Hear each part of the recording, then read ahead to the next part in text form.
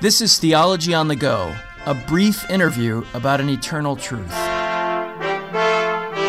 Your view on a secondary doctrine can have a corrosive effect on your profession of a primary doctrine.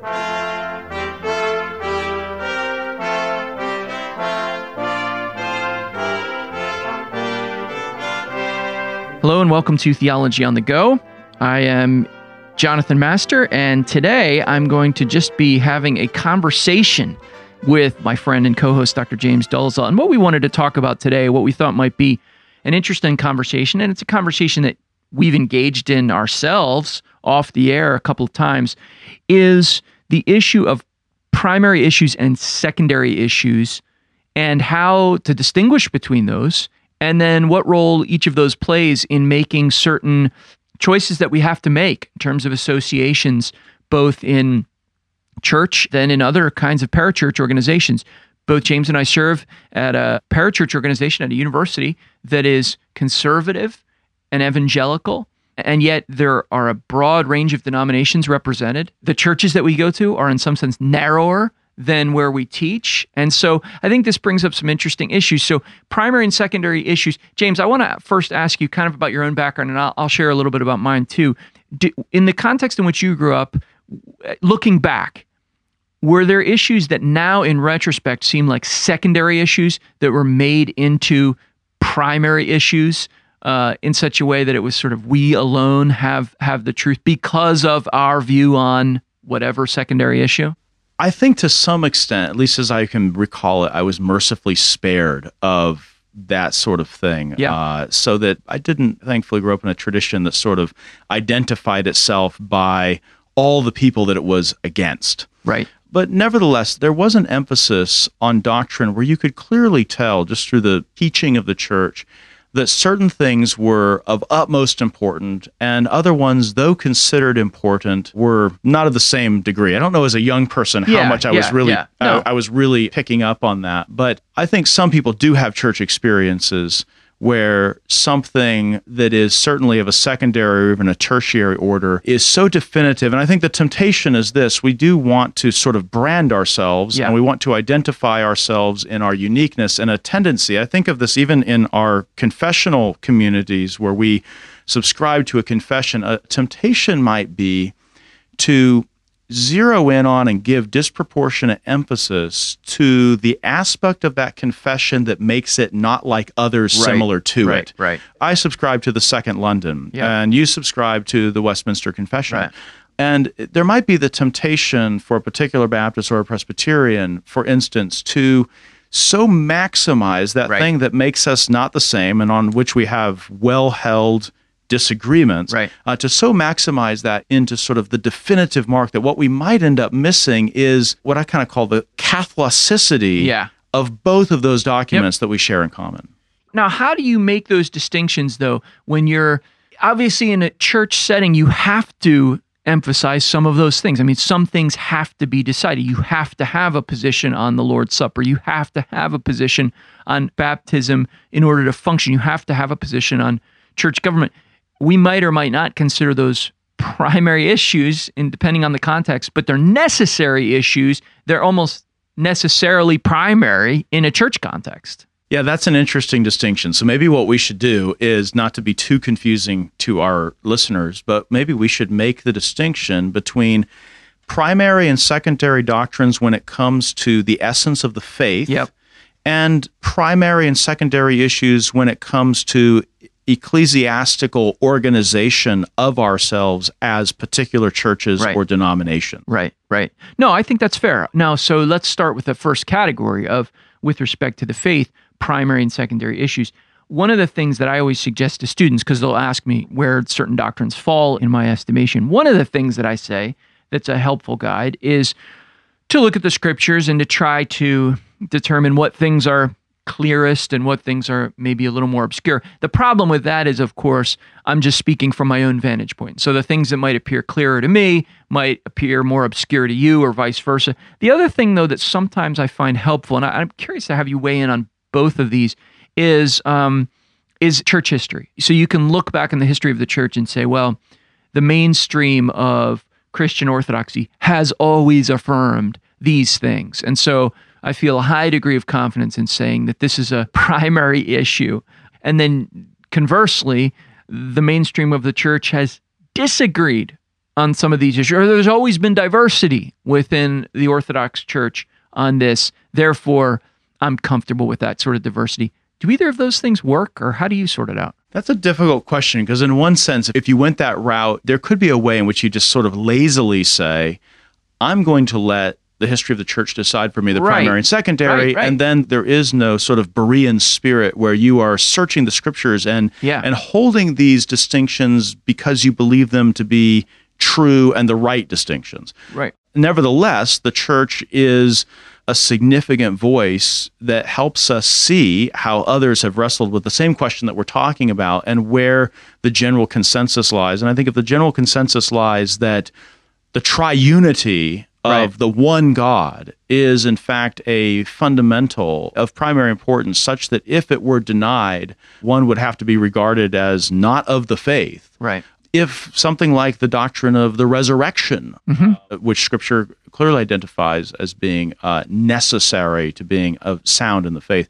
So I think we can look both at Scripture and at church history and find clues as to what is of primary importance. Maybe I should put the question back at you. Yeah. When I think, though, of what is fundamental, and I'm thinking both in Scripture and in church history, it does seem to be two things. First, the right identity of what we worship. That is to say, our doctrine of God. And secondly, a right understanding of how it is that we are reconciled to Him. The doctrine of salvation. And I think, at least so far as I'm concerned, if we're talking about that first, primary, secondary consideration of primary with regard to the faith, a right identification of who God is and a right understanding of how it is that He saves us through His Son and by His Spirit is, I would argue, of primary significance.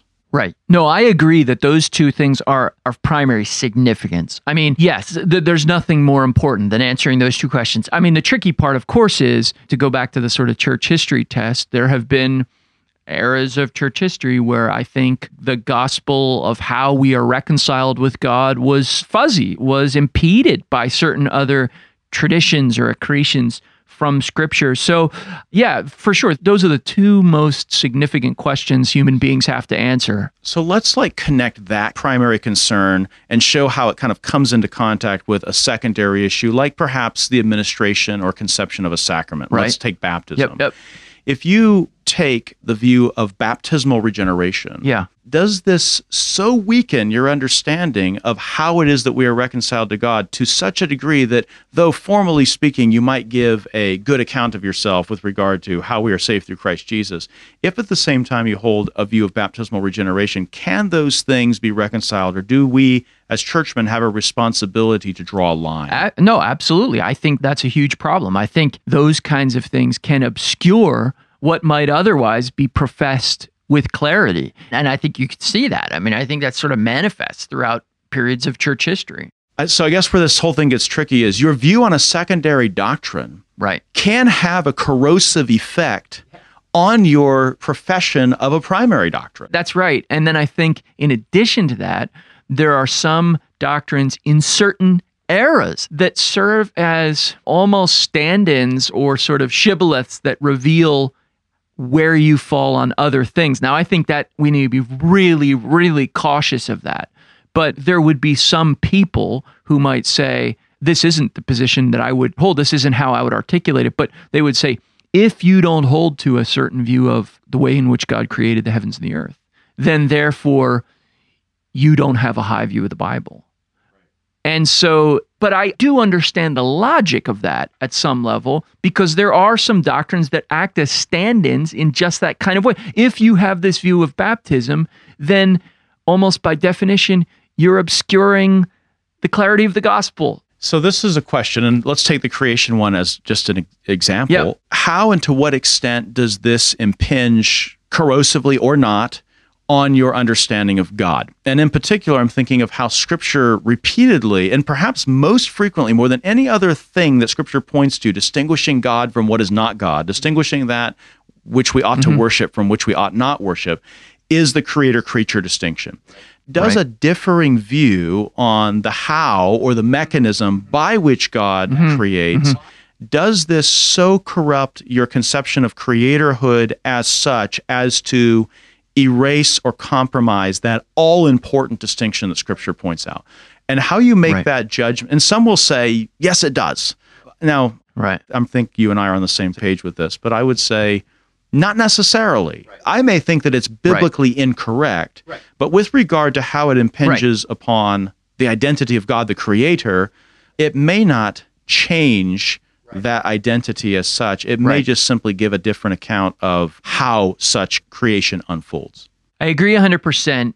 I think the way I've seen the connection drawn is not so much that this changes your view of God, so much as this reveals something about your attitude towards Scripture that therefore will call into question how you're going to read Scripture in general. And that can be a very slippery slope, because I've heard people say that about all kinds of things. If you don't hold this view of this passage, if you don't hold this view of eschatology, then you don't actually take the Bible at its word. That argument gets smuggled into all kinds of arguments on secondary issues. If you don't have this view on the role of women, then your view of Scripture is lower. And that's the hard one. Here's where I'll weigh in on that. You may disagree, I don't know. I think on some of that, I want to be careful between sort of the green flag, it's all good, and on the other side, the red flag, this is entirely horrible. Is there not room to, say, raise a yellow flag and ask the question, if you take an interpretation that seems to me not to be what the Bible requires us to believe about, say, the how of creation,